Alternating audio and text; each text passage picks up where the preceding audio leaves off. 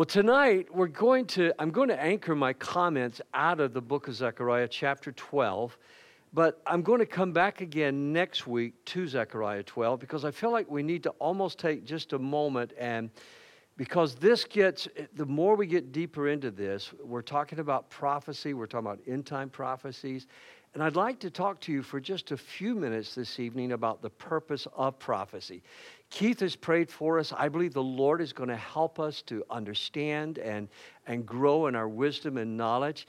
You know, as a child and as a teenager, I grew up on preachers who come in with large charts, and I remember sitting down with my father-in-law as a young pastor, looking in his library. You know, I had a few books, and he had this nice library of books, and I found a book of charts, and I pulled it out, and it was like, wow, here is the key to understanding prophecy. And I looked at my father-in-law, and I said, Pop, how do you understand this? What's the key to looking at this? And he looked at that, and he said, I bought that book years ago, and I gave up a long time ago trying to understand it. You just simply can't put the Bible on one little chart and pigeonhole God and pigeonhole everything right there. But what I'd like to do is to maybe just give you some ideas from the Bible tonight of what God's Word says the purpose of prophecy is. So let's begin tonight with Zechariah chapter 12, and we'll look at the first 3 verses. This message, or this burden, this oracle, this is the second burden that Zechariah is going to say he has. This message concerning the fate of Israel came from the Lord.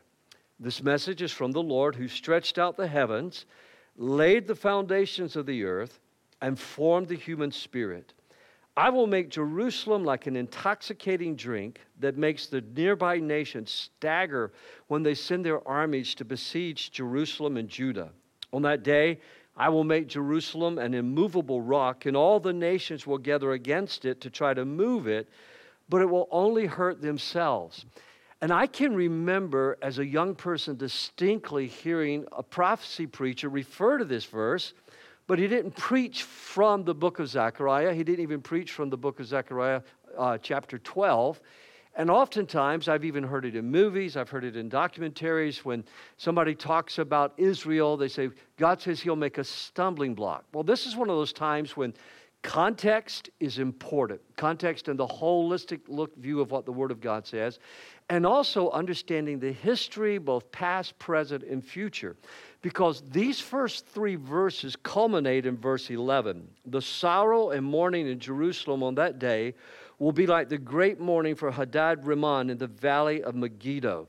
In other words, we're looking at prophecy that's going to be taking place at the very end of time.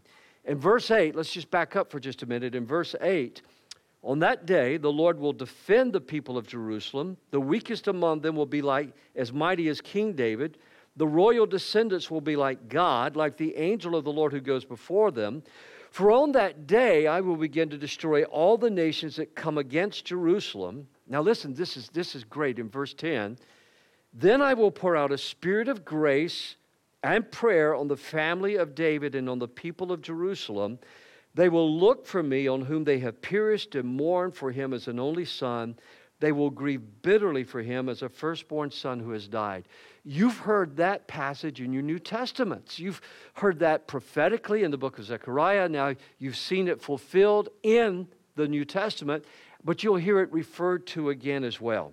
So when you think about prophecy, I think one of the important things to remember about prophecy is this.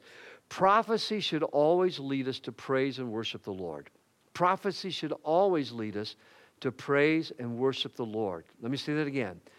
Prophetic preaching ought to always lead us to praise and worship the Lord. What God is saying here in these first 3 verses is he's looking at and he's telling us about God's creation and consummation of Israel and the nations. God tells us 3 very, very important things in that verse. And if you want to circle this in your outline in the first 3 verses there, God says, I stretched out the heavens. Next he says, I laid the foundations of the earth. And then he says, I formed the human spirit. Those are 3 great creative acts of God. And remember, for 23 years as your pastor and then all of my previous ministry, I've always told people, if you want to understand the Bible, you've got to understand the first 3 chapters of Genesis. So right here in prophetic preaching and understanding, God refers us to those 3 great creative acts that we need to look at. Now, one of the things that I think is important as we talk about this tonight, and this is huge, because I have read a lot of prophecy books over the years. Occasionally, when someone has passed away here at Woodland, somebody in the family will ask me, would you like to have some of the books from their library? Would you like to have their books? And I'm always grateful for that. But even tonight in this room, there's someone here that I got books from their library, and people love to read about prophecy. But one of the struggles I have with contemporary prophecy writers and prophecy preachers is they're writing about things so confidently that are happening so far away, and they're laying out an exact timetable that the Bible doesn't give us. These are happening in lands where Christians are being persecuted, Jews are being persecuted. I can remember when I first started working in South America in the 1980s, when I first started working down there, even the Protestants were severely persecuted by the Catholic Church. We were planting a church in Obligado, Paraguay, and right outside, and my American Catholic friends were not like this. I had conversations with them when they were shocked and appalled to hear what I'm going to tell you.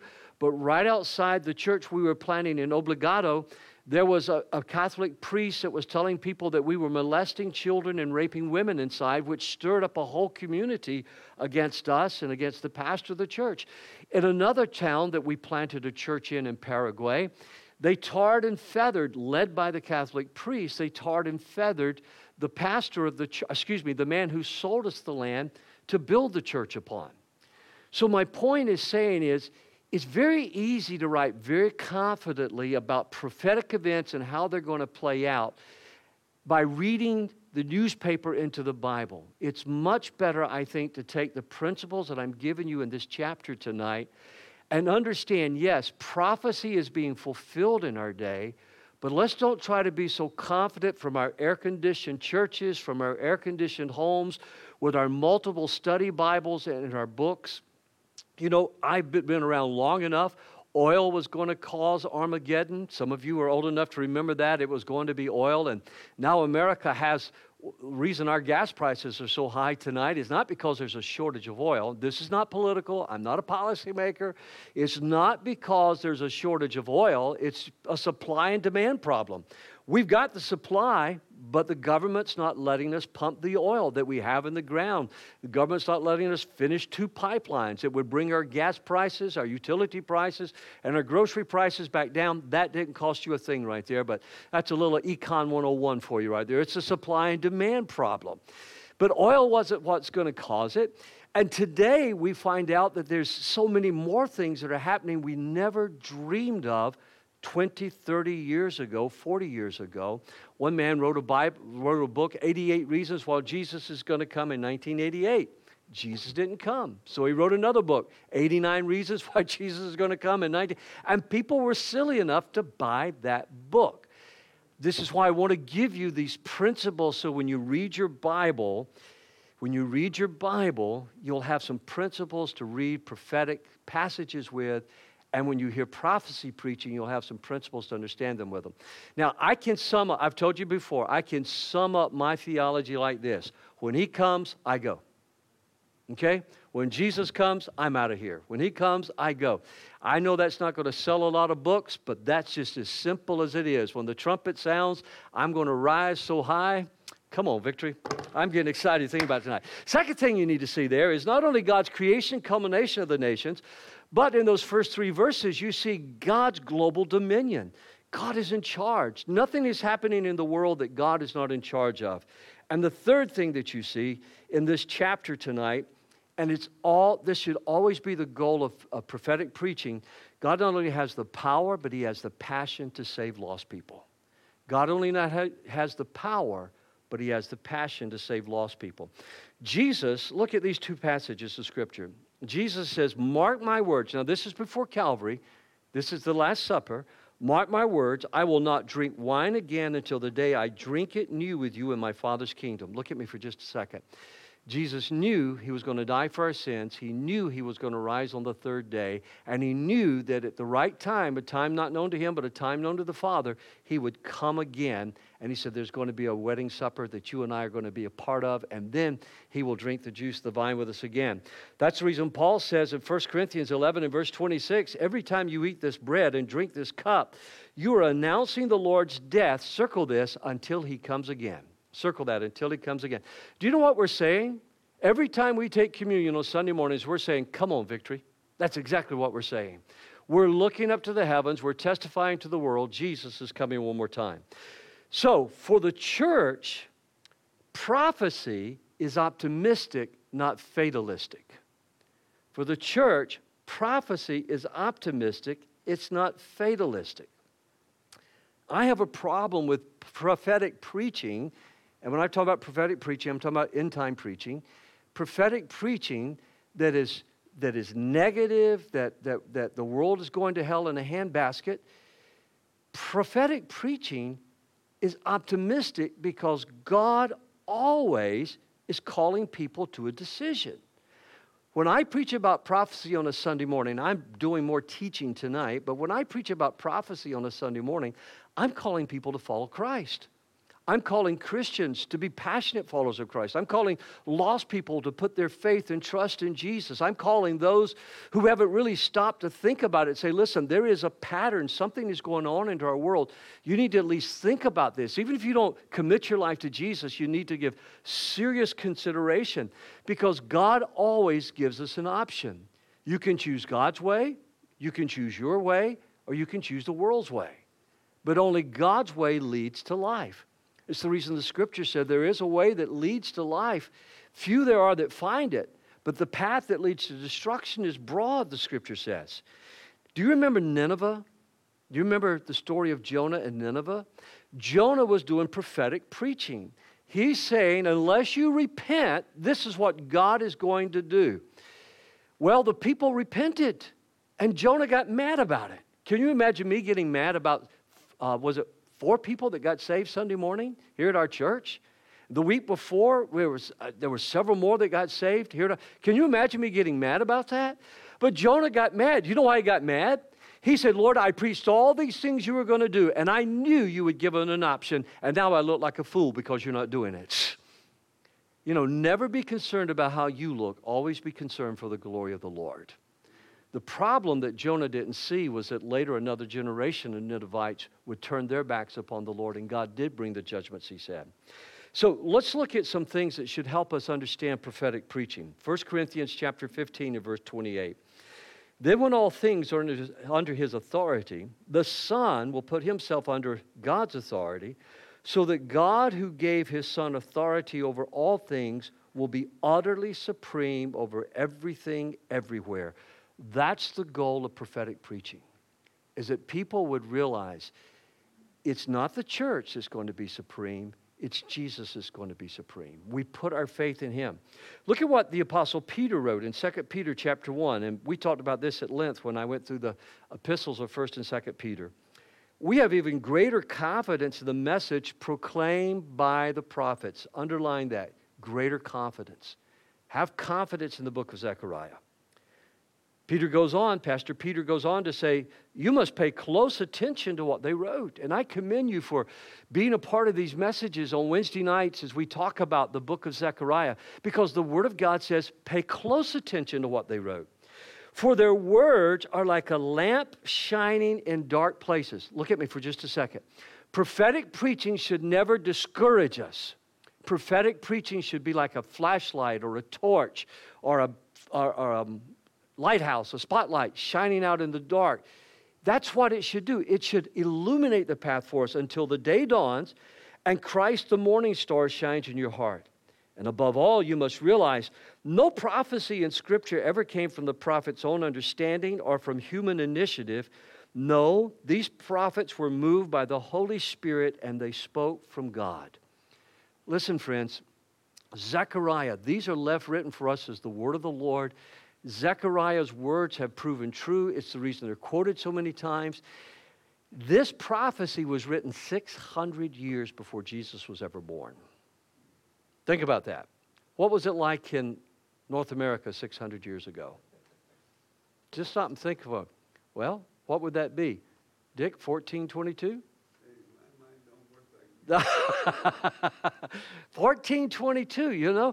Becky and I were in a castle one time in Europe, and the castle was built in 1400-something, and it was just laying there in ruins. All there were these great rocks and these stones laying there. And I remember looking at that castle and just thinking, what was happening in the United States 600 years ago? What was happening in Canada or other parts of the world? 600 years before this, talking about the piercing of Christ's side, this prophecy was being written.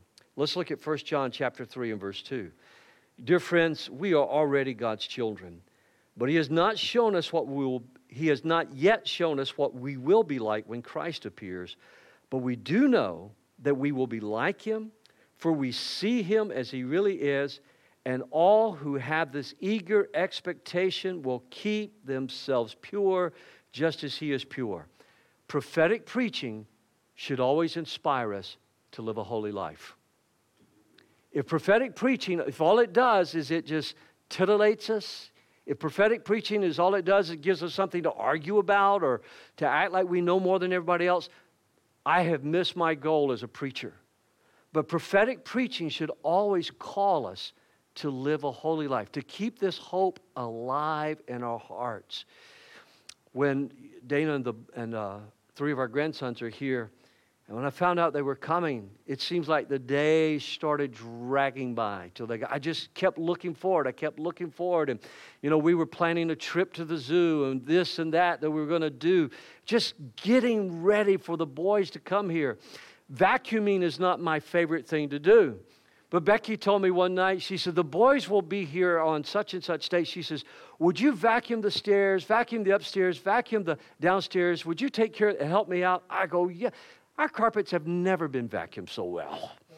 I was eager. I was expecting those boys to come. When you're expecting Jesus to come, you want to get ready. I think it was Russ Taff that used to sing a song, people get ready, there's a slow train coming, you don't need any ticket to get on board. Listen, Jesus is coming. That should excite us. So let me give you, if you went with me through the series on Revelation, I taught these 6 principles, but let me give you quickly, and then in our Q&A time, if you want to ask some questions or if you want to send me a message on Facebook or on our new website, or you can text me at 731-931-0111, then I'll be happy to try and answer your questions. But 6 principles when it comes to prophecy. Idealist people approach the prophecies as just being timeless principles. Idealist people approach prophecy as being timeless principles. In other words, when they read prophecy, all they see is principles to live by. The historists see prophecy as a detailed map from the days of Jesus until His return. So the historist is not necessarily looking at Zechariah tonight as much as he's looking at the New Testament, or she's looking at the New Testament, and he says prophecy gives us a detailed map. I totally disagree with that. It doesn't give us a detailed map, and that's where a lot of preachers and teachers, I think, have missed it, and maybe a lot of secular writers have missed it, trying to interpret the prophecies of Jesus. The preterist, they read the book of Revelation and the 7 churches, and they just want to read prophecy as they understood it. But these people who are preterists, they would also just look at Zechariah, and they say, well, no, we don't need to look at this in the eyes of the church. We just need to look at it in the eyes of the people who heard Zechariah preaching. I disagree with that if that's all you're going to say. Yes, we need to look at it through the same eyes and the same lenses as much as possible that we can, that the people that heard Zechariah preaching, but there's so much more. The futurists say there are some events that are waiting to be fulfilled. There are events that we've already read in the book of Zechariah tonight that have not been fulfilled yet, but they're going to be fulfilled. The eclectic, which is where I am at, how many of you know what that word eclectic means? A little here, a little there. You know, eclectic it's a mixture of the idealist, the preterist, and the futurist. Okay? So I see the timeless principles.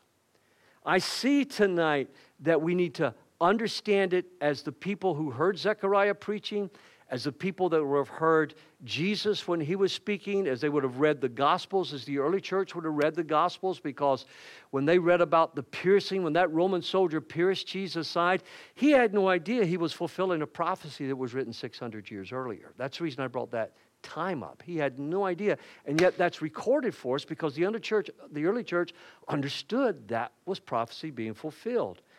But I'm also a futurist. I recognize there's some of these things that haven't been fulfilled, like the Battle of Armageddon, and we'll talk about that a little more next week. Symbolism, if you have a basic understanding of your Old Testament, then this helps you because you do understand that there is some symbolism here that's not to be taken literally, but is to be understood as the Bible uses the symbolism.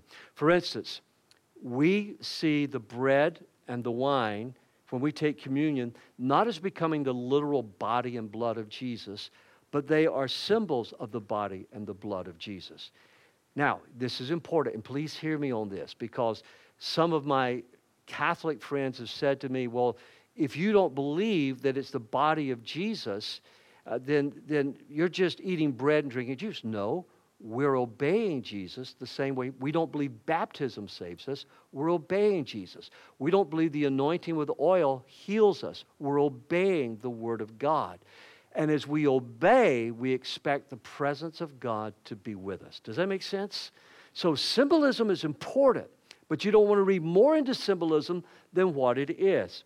Now, here are some things that I think you need to understand about prophetic preaching and what we're looking at right now in all this. It's optimistic, as I was telling you. It's not fatalistic. Number one, God promised the land to Israel. God promised the Holy Land to Israel with certain terms and conditions. Now, you're used to terms and conditions when you've signed contracts or you've bought a product, and there's terms and conditions that come along with it. In Genesis chapter 13 and verse 15, God says, I'm giving all of this land as far as you can see to you and your descendants as a what kind of possession? A permanent possession. Well, you go, wow, if it's permanent, then they can never lose it. Oh, yes, they can. If you remember Deuteronomy 29 through 30, God says, if you break these terms and conditions, we've been talking about the promises of God, a series I've been preaching called I Promise. There are covenantal promises that God says, I'm going to keep no matter what you do. And then there are conditional promises, terms and conditions, that if you'll do this. And God says, if you break these terms and conditions, I will drive you out of the land. I will allow your enemies to drive you out of the land. But if you honor them, I will keep you safe in the land. I will make the rain fall upon you. Last week we talked about the Nile River in Egypt, but here in Israel they had to depend upon the rains, and God showed them his supremacy over the weather just like he showed them his supremacy over the Nile. But he also says, if you repent, I will restore you. Let's go all the way back for just a second. Where did we start with the book of Zechariah? Jerusalem was a pile of rubble. Haggai was preaching about rebuilding the temple. The people got discouraged. They were few. Zechariah was preaching. They're wanting to get the Babylonian refugees to leave Babylon and come back to Jerusalem and help them build. And so what you're looking at now, and I mentioned this last week in case you don't remember, probably at this point that temple had been finished and they're still rebuilding the city, but the people were slipping back into their old ways. For instance, people have been telling me all the time, Pastor, I know, and I'm going to meddle in your business right here for just a moment, okay? I'm going to get in your face just a little bit. I know, I need to be back in church. We just gotten out of the habit on COVID. Break the habit. The enemy wants to keep you out of church. The enemy wants to keep you out of fellowship with God's people. You need to be back in church, okay? You need to be back.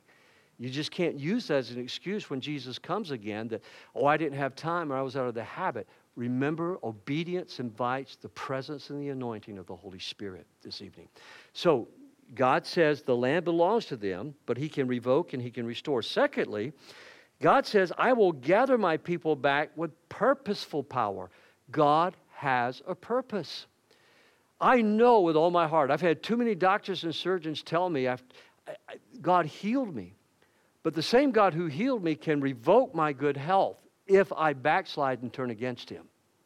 So I choose, not out of fear and not out of drudgery, I love him with all my heart. I choose to serve him, and I find purposeful power to fulfill what God has called me to do. Look at Jeremiah 30, verse 10. God's gathering his people back to Israel for purposeful power. I will bring you home again. God saying it's going to be my work, bring you home again from distant lands. Your children will return from exile, and Israel will return to a life of peace and quiet, so no one will terrorize them. Boy, isn't that something we want for Israel tonight? And I give you some other passages you can look at there later. And then finally, and this is where I want to kind of close tonight, and kind of because you need to be back here for next week's messages, as I just go through verse by verse with chapter 12. Prophetic preaching, prophecy should always lead us to prayer and witness.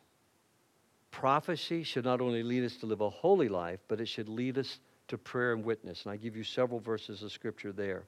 How Moses interceded for the people of God. How Samuel interceded for the people of God. How Samuel said, even though when you sin, I will intercede for you. How Stephen interceded for those that were stoning them to death. How Paul said, I could wish that I was accursed in order that Israel might be saved. And he's praying for them. Listen to what Charles Spurgeon said. You cannot bring souls to God if you do not go to God yourself. You can't bring lost people to Jesus intellectually. You have to be someone that has a living relationship, getting close to him, worshiping him. In Hebrews chapter 7 and verse 25, listen to what the Bible says about Jesus. Therefore, he is able once and forever to save those who come to God through him. He lives forever to intercede with God on their behalf. Natalie, Jesus is praying for you tonight. He's praying for your daughter tonight. Isn't that encouraging? He's praying for my grandson, Josiah, tonight. Come on, Victory. He's praying for you. He's always interceding. And look at this.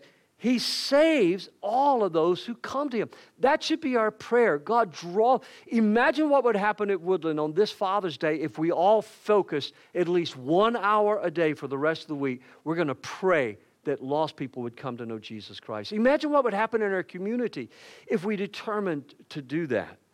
And you say, well, Pastor, I don't know how to pray. Look at Romans 8:26. If you believe this, I want you to say amen.